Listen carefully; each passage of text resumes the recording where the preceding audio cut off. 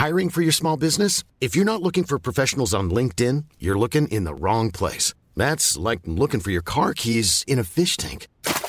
LinkedIn helps you hire professionals you can't find anywhere else, even those who aren't actively searching for a new job but might be open to the perfect role. In a given month, over 70% of LinkedIn users don't even visit other leading job sites. So start looking in the right place. With LinkedIn, you can hire professionals like a professional. Post your free job on linkedin.com/people today.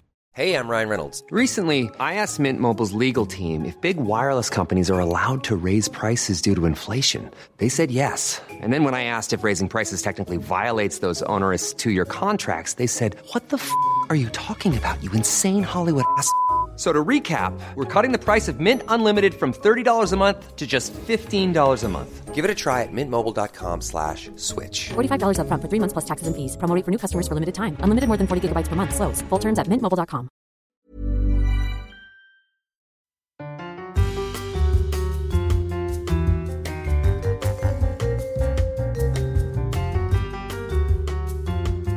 Hello and welcome to So I Got to Thinking, a weekly podcast which attempts to answer the soul-searching questions set out by fictional journalist Carrie Bradshaw in the HBO series Sex and the City.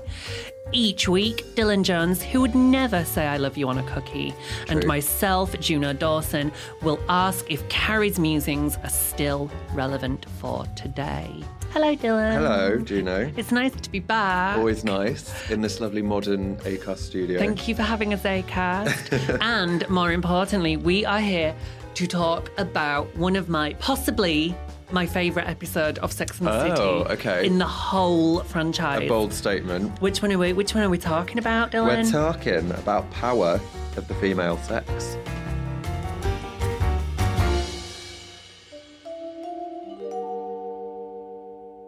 We are on now season 1, episode 5. Yeah.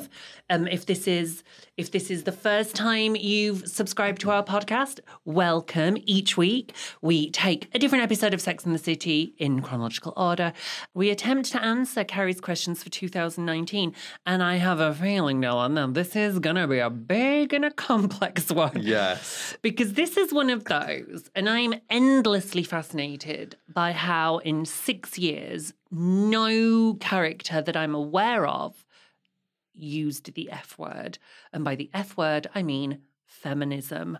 Yes. And yet this one, and I'm really aware of this one, and possibly we should do like a trigger warning or something right up front, that this one I think is going to tackle some really meaty feminist issues. So I've written down, my first note that I've written down is one of the very first quotes from the episode, which is Carrie's voiceover saying, the most powerful woman in New York was a restaurant host.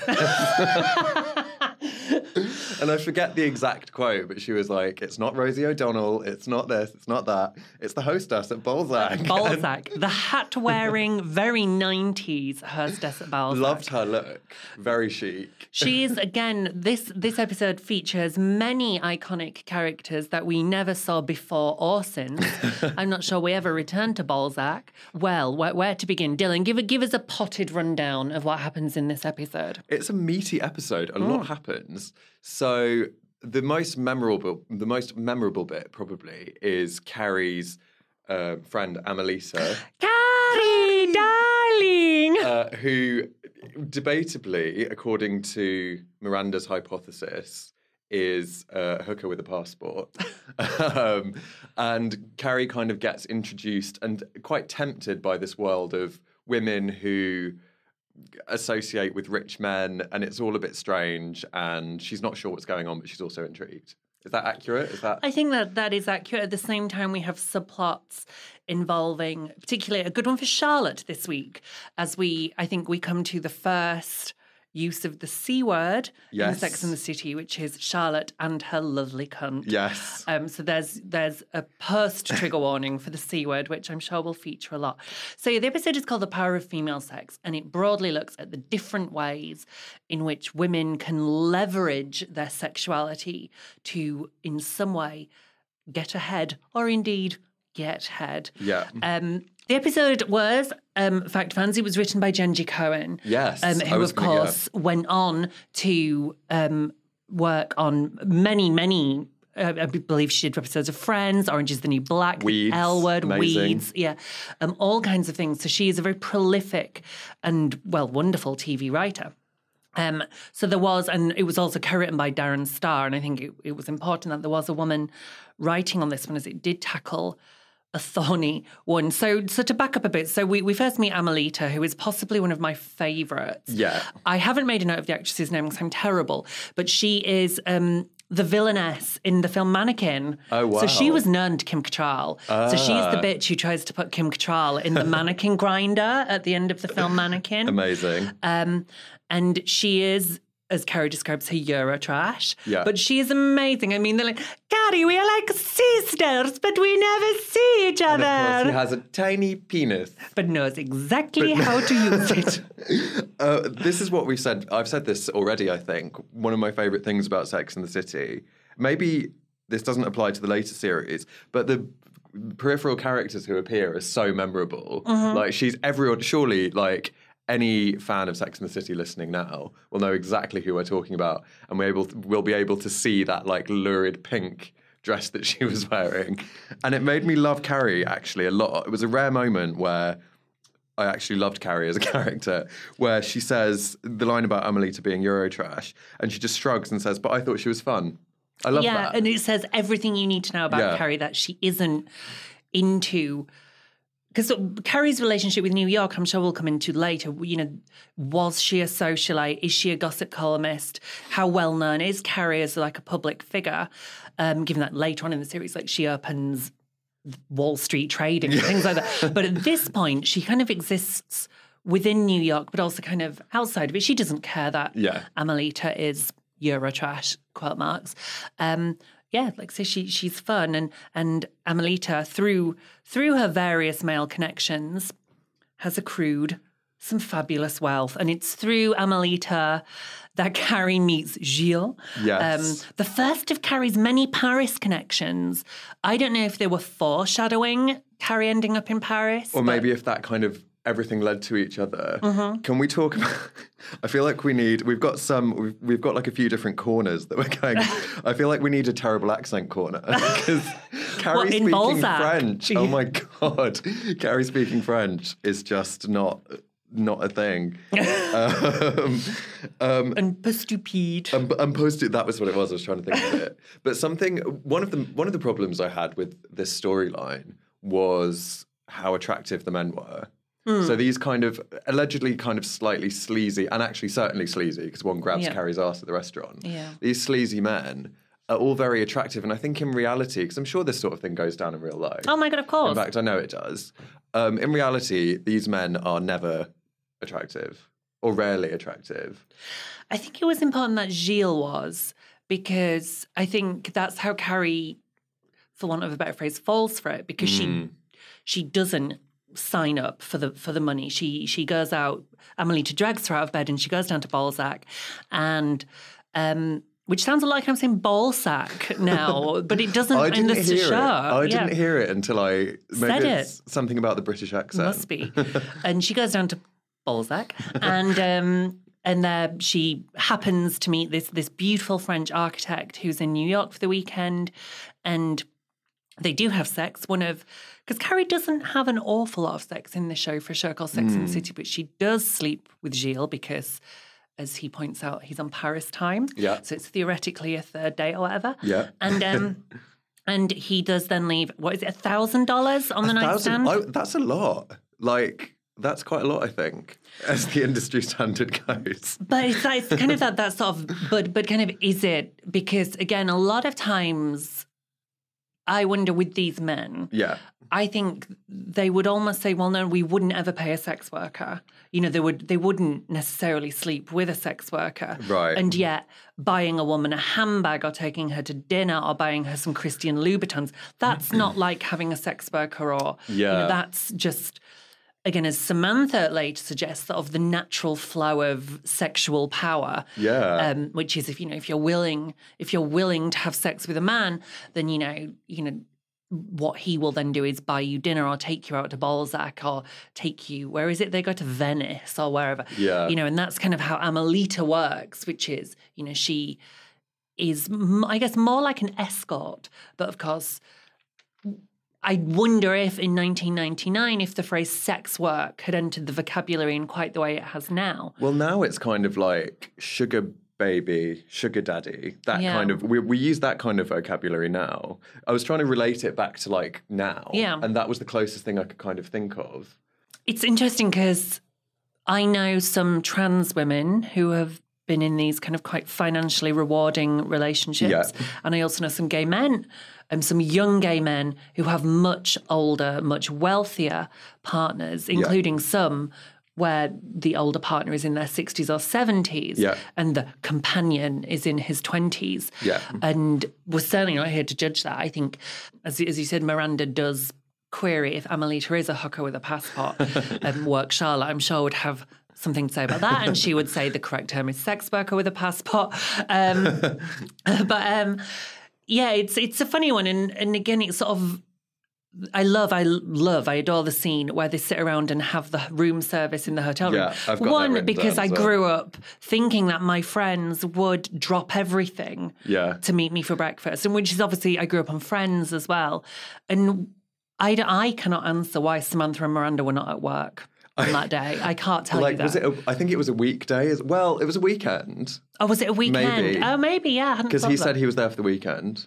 Maybe it was Sunday But I also morning, loved yeah. the kind of, I loved that scene as well, just because it was so, like, frivolous and in a way kind of hypocritical that they were, like, slagging Carrie off for, like, sleeping with this guy while, like, having room service on his, like, it was camp. I enjoyed it a lot. Yeah, and as hugely aspirational. Yeah. But there's the scene, and in that scene and the one before where they're playing poker at Carrie's as well, there is quite ham-fisted discussion of, is it okay to trade sex for, I guess, status? Yeah. And Samantha inexplicably is quite pro this notion that women wield a sexual power, and we can further ourselves in terms of career or in terms of wealth by leveraging our sort of raw sexuality in the way that Amelita does. It was a rare, for me, that conversation was a rare example of when Samantha's views seem more outdated than the rest of them now. Yes. Because Charlotte was talking about going to this artist's house.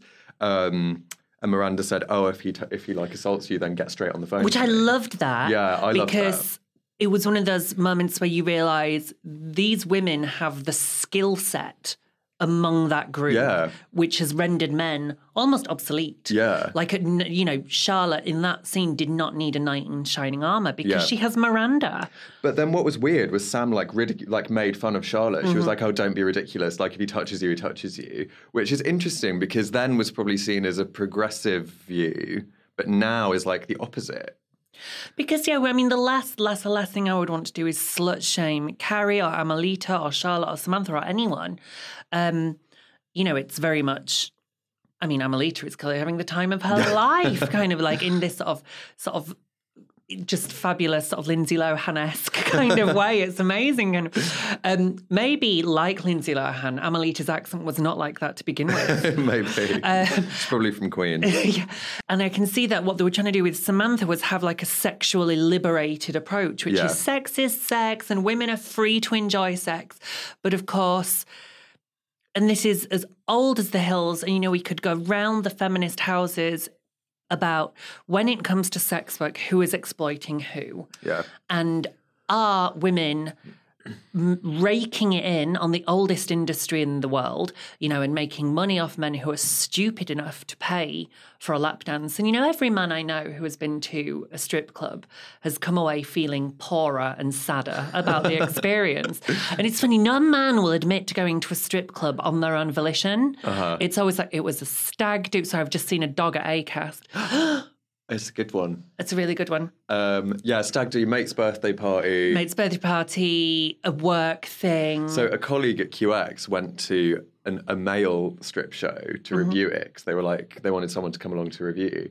And I won't name it, but he said when he came back that they had a food buffet and one of the dishes in the buffet was just plain pasta with no olive, just plain cooked pasta. which I found very strange. But that's what stuck with me for some reason. That is distressing. Just boiled pasta. It's so bleak, isn't it? That's not even Atkins approved. But yeah, and so yeah, your one argument is that women are exploiting men. And we know that in terms of sex work, the consumers tend to be men, whereas the product, the sex being sold, is often by women. Or does it sort of fulfill a patriarchal notion that women are a commodity that men can buy? Yeah. And that's, those arguments, they have been going for as long as I've been alive, and they will continue to go on. And I've heard both sides of the argument, and I'm not sure I'm closer to understanding my opinion on it. Yeah, the episode kind of flutters around that issue, doesn't it? But doesn't really go near. It doesn't really. It kind of shies away from it. When you're ready to pop the question, the last thing you want to do is second-guess the ring. At BlueNile.com, you can design a one-of-a-kind ring with the ease and convenience of shopping online. Choose your diamond and setting. When you find the one, you'll get it delivered right to your door. Go to BlueNile.com and use promo code LISTEN to get $50 off your purchase of $500 or more. That's code LISTEN at BlueNile.com for $50 off your purchase. BlueNile.com, code LISTEN. Even when we're on a budget, we still deserve nice things. Quince is a place to scoop up stunning high-end goods for 50 to 80% less than similar brands. They have buttery soft cashmere sweaters starting at $50, luxurious Italian leather bags, and so much more. Plus, Quince only works with factories that use safe, ethical, and responsible manufacturing. Get the high-end goods you'll love without the high price tag with Quince. Go to quince.com/style for free shipping and 365-day returns. Hey, it's Ryan Reynolds, and I'm here with Keith, co-star of my upcoming film, If, only in theaters May 17th. Do you want to tell people the big news? All right, I'll do it. Sign up now and you'll get unlimited for $15 a month and 6 months of Paramount Plus Essential Plan on us. MintMobile.com/switch. Upfront payment of $45 equivalent to $15 per month. Unlimited over 40 gigabytes per month. Face lower speeds. Videos at 480p. Active Mint customers by 531.24 get 6 months of Paramount Plus Essential Plan. Auto renews after 6 months. Offer ends May 31st, 2024. Separate Paramount Plus registration required. Terms and conditions apply if rated PG. I'm trying to find, what was the question? It was quite... So, this ties into it. It's where's the line between professional girlfriend and just professional? So go on. Clearly this is a feminist issue that Carrie's struggling with as well. Is there such a job as a professional girlfriend, or indeed a professional boyfriend? Because like I've said, most of the relationships I know that are like this, where there is where it feels like there has almost been a business arrangement, has been on the gay scene with your sugar daddies and sugar babies. So I was in one of these relationships. What the fuck? Okay, I was going to ask about our experiences of sex work. You go first. For a very short, it wasn't really proper. It was 3 or 4 months, and it was when I was, I think, 19, with a gentleman of the age of 45. He was lovely, and we just started dating naturally because I thought he was attractive. And then it kind of turned into something else. He was super rich and would take me for dinner at these nice restaurants and not expect me to pay, but would expect something afterwards. And which I didn't mind for a while, but then it just became very controlling and oppressive. And it wasn't so much that I minded what came afterwards. It was that I wanted to choose where to go for dinner, but couldn't. Well, that's the power. And that's the kind of power that Samantha seems to not be acknowledging, which is that in those situations, actually the woman, or indeed the sugar baby, is often powerless because you've given over all the control. So yes, I'm sure he did find you powerfully sexually attracted because you are powerfully sexy. But actually, who had the power? Yeah. And the money flows downwards the power flows downwards with the money. So actually, I think in that situation, and we know this much better now because I think we can recognise privilege and power structures better. So with Charlotte and the artist, she is a young gallerista, very much at the whim of a world-famous artist. Charlotte has no power, however beautiful and sexy she is. That man, that very wealthy artist, could have destroyed her career. And she said when she arrived, this is the highlight of my career. Yeah. So she kind of unwittingly gave him, and in case he didn't know already, after she said that, he knew how much power he had. I thought it was interesting that his wife was there. Well, that changes, very much changes it for me. Although we know that women, of course, can often be complicit. We know that often Harvey Weinstein would send female executives to bring girls to his hotel rooms. It makes allegedly. Allegedly, yeah, God. It makes me, this might be a bit of a reach, but it makes me wonder if, it's really interesting that Genji Cohen was on this episode. Mm-hmm. I can almost imagine that scene originally not having a wife in it, and then maybe Genji Cohen saying to Darren Star, like, actually, maybe this would be good. And having the little old lady say, I bet you have a lovely cunt, dear. There brilliant. are so many memorable lines in this episode. Carrie, who was it? I think it was Miranda called Samantha the dime store Camille Paglia, which I screamed at. Which is so much sharper than a lot of the later seasons' dialogue was, because actually a lot of the audience wouldn't know who Camille Paglia is. Yeah. So I love the dime store Camille Paglia. And also like a really memorable kind of Carrie line, a closet full of clothes, nothing to wear. Mm-hmm. That was, Shall I tell you about the time I was accidentally a sex worker? Yes. Because this is an interesting one as well. And again, it became much more about power than it did about sex or indeed money, which I think is often the way.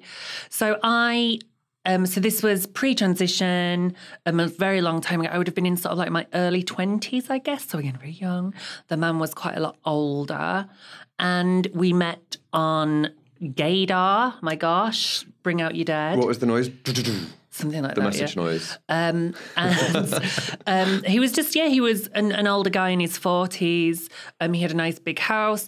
I went round a couple of times, and I just thought, again, it was something a bit different. I knew he had a partner, so I didn't see it as being a potential. It was just, you live in my neighbourhood. You're really nice, kind, funny, great. Yeah. And then I think after about the third sort of time we'd met up, he thrust 2 crisp £50 notes in my direction. And I was like, what on earth is this? And he was like, because, you're so good and you never cause trouble. What does that mean? Well, there's a question. And he wouldn't let me leave the house without it. Even though I said, you're being ridiculous. I didn't come here expecting any money. And also, £100 is quite a strange amount. Yeah, like quite a pre-thought out. Like you don't just normally have 2 £50 notes cluttering your flat, do you? Like he got that out of the cash machine. He must have, yeah. And anyway, I went away. But what was interesting afterwards, that was the last time I saw him. And he did, he messaged and he asked me, he was like, what are you doing tonight or whatever? And I just kind of ghosted him because all of a sudden it wasn't a situation where I would know how to react, kind of. And it was kind of, it did feel like it gave him the control. And that wasn't, so it was all of a sudden, it went from being quite a balanced, consensual arrangement into being one where I was being bought. I wonder, I'm so intrigued by that because I wonder what was going through his head, because he knew that because you had already been around a couple of times. Yeah. So he knew that, like, not to sound crack, he knew that he could like have you anyway. That's interesting. It was. So that was the story of how I became a one-time accidental sex worker. I was once offered £600 to have sex behind a dumpster outside Asda. Classy. But I think that was the parallel world where I got strangled.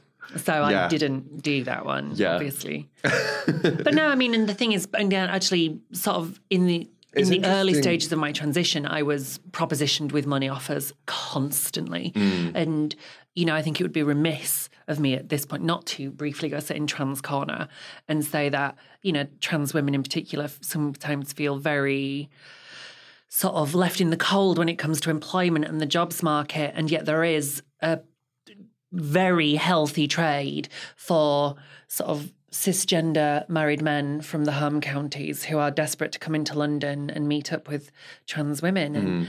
And again, so that's why I would never, ever criticise kind of sex work, because I think, for some people, they feel that is the best, fastest way to make money. Yeah. And a lot of students as well. I had a really interesting chat at I hosted Student Pride this year, and there was a panel on student sex workers. And of course, I would love to address why it is we have students, you know, who are doing sex work, you know, in my mind, higher education should be free. There should be loans and grants rather than loans. And so the fact that we have an enormous number of students doing sex work raises enormous questions about how higher education is working in this country. But certainly the girls that I spoke to on that panel were just like, you know, this fits in around my studies. It's a million times more money I could make working also, a shift at Starbucks. Also, the apps have made it really easy. Of course. You just put a logo in your app and people know to message you. Oh, what, on Grindr? Yeah. What? A diamond. Oh, I thought that was for crystal meth. So did I. I think it might be for both. Oh But my apparently gosh, it's so for, complicated. Apparently it's for escorts as well, or like a bag of money. Bag of money. That one makes more. Yeah, that one makes more sense. Yeah. But yeah, totally agreed. It's an interest. I have a few friends who are sex workers, and I think it's still massively stigmatized. Of course, yeah. Because people still associate it with, you know, like dirty, seedy underground stuff. Which reminds me, at one point, Carrie said a line that pissed me off, which was, she said she'd put her morals first. And I was sort of thinking, is sex work immoral then, Carrie? Or like, is getting paid for sex immoral? But, you know, it was, as Sex and the City goes for un-PC-ness, it was a fairly minor one. But still, Work Charlotte, I think Yeah. if Work Charlotte was to come in, I think she would definitely have a lot to say about the attitudes towards sex work. Yes, Amelita, Carrie might well find her fun, but in the end, yes, there is a moral judgment that Amelita is doing the wrong thing, and that by not going to Venice with the second of her rich gentlemen, that Carrie has in some way done the right thing. And my friend pointed out possibly one of the least likely moments, even less likely than the dime store Camille Paglia, is Carrie reading Martin Amis in bed. Oh my God. I didn't notice that. I watched this one with my friend Lewis. Hello, Lewis, if you're listening. And he was, he said, he sort of barked, you know, as if Carrie Bradshaw reads Martin Amis in bed. Do you think she just grabbed a book? But did you also notice, I wonder, now, as far as I understood it, Patricia Fields had been doing the costumes on Sex and the City since episode 1. Okay. But all of a sudden, did you notice the costumes in this episode definitely went up a level? I did. The kimono at Charlotte's aunt launch at the end was possibly the first bonkers Carrie outfit that she's worn in Sex and the City. And also the, like there were a few other signs, like we said before, the hostess at Balzac. Just looked mad. I did. I liked the scene. I liked the scene with the tampon at the end where somehow Carrie, I suppose that if we were to really reach and really try to look for some subtext, that actually within sisterhood there is a power. And, you know, Carrie did a kind turn to one woman, and so the woman paid her a kind turn back. So we don't need to rely on the favours or generosity of men. Yeah, because that's women true. can support each other. That's true. That's a good point. I also really liked... I'm interested to know what you thought of this. I liked that Charlotte posed for the artist. Absolutely. I feel like she did it on her own terms. Again, she's done this a couple of times now. Because she does it later on with the Drag King exhibit as well, where she becomes an exhibit. Yeah. And she's, again, like, I've said before about how the first few seasons are a lot cooler. Charlotte's so much cooler in these ones. And then we'll discuss in the next one as well. But she's really cool in the next one too. And it's kind of a shame that she becomes a Park Lane Pollyanna later on. Yeah, and I think later on when she won't let Harry sit on her sofa with his bum out, this is not the same Charlotte who let an artist sketch her vagina. Yeah. But I guess people do change, don't they? This is true, and she was younger. And as well, it's a funny one, isn't it? Because actually, the artworks at the end are quite beautiful. Yeah. And there's a moment where she goes, gosh, they're powerful. And it's slightly played for laughs because obviously he's unveiled an enormous, lovely cunt. Yeah.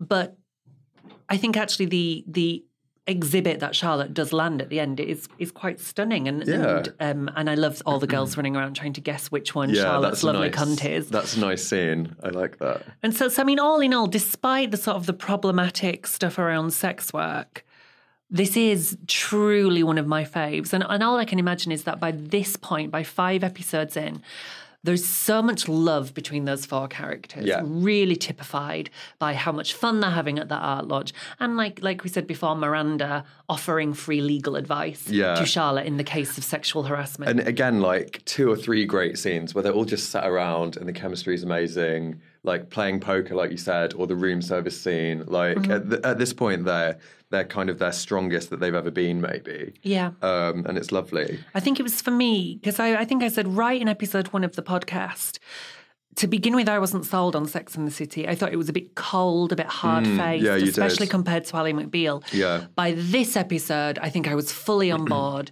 and really adored them. So, to answer Gary's So, right, question... can we answer? So, where is the line between professional girlfriend and plain professional? Well, I think we can answer that now because I think we would consider it all to be sex work. Yeah. And I think that's the problem. In 1999, there wasn't a concept of sex work. There was just a concept of prostitution. Yeah. And of course, now we can include sex work to include dominatrixes, escorts. OnlyFans. OnlyFans, exactly. But I was going to say, in our personal experience, the line for both of us was the shift in power, wasn't it? When we felt like we couldn't make our own decisions.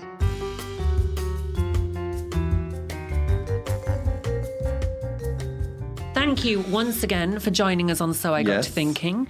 You have exactly 1 week to go away and watch Series 1, Episode 6, which is called Secret Sex. Oh, and I've discovered that Sex and the City is on Now TV, which... But not for much longer. Oh, really? Isn't it? It would tell me it was 5 days left. Oh, so by the time you're listening to this, it might It's not have going to gone. be on Now TV. I'm sure you, as we said before, just buy a box set from HMV while it still exists. Yeah, go for it. We haven't done our people of colour count for this episode. I think 0 even appear. 0, unless we count Amelita possibly as being Latina. Yes. Hard to tell. Cool. So, yeah, we'll see you same time, same place next week for some Secret Sex. Yeah. Ta-ta for now. There you go. Bye.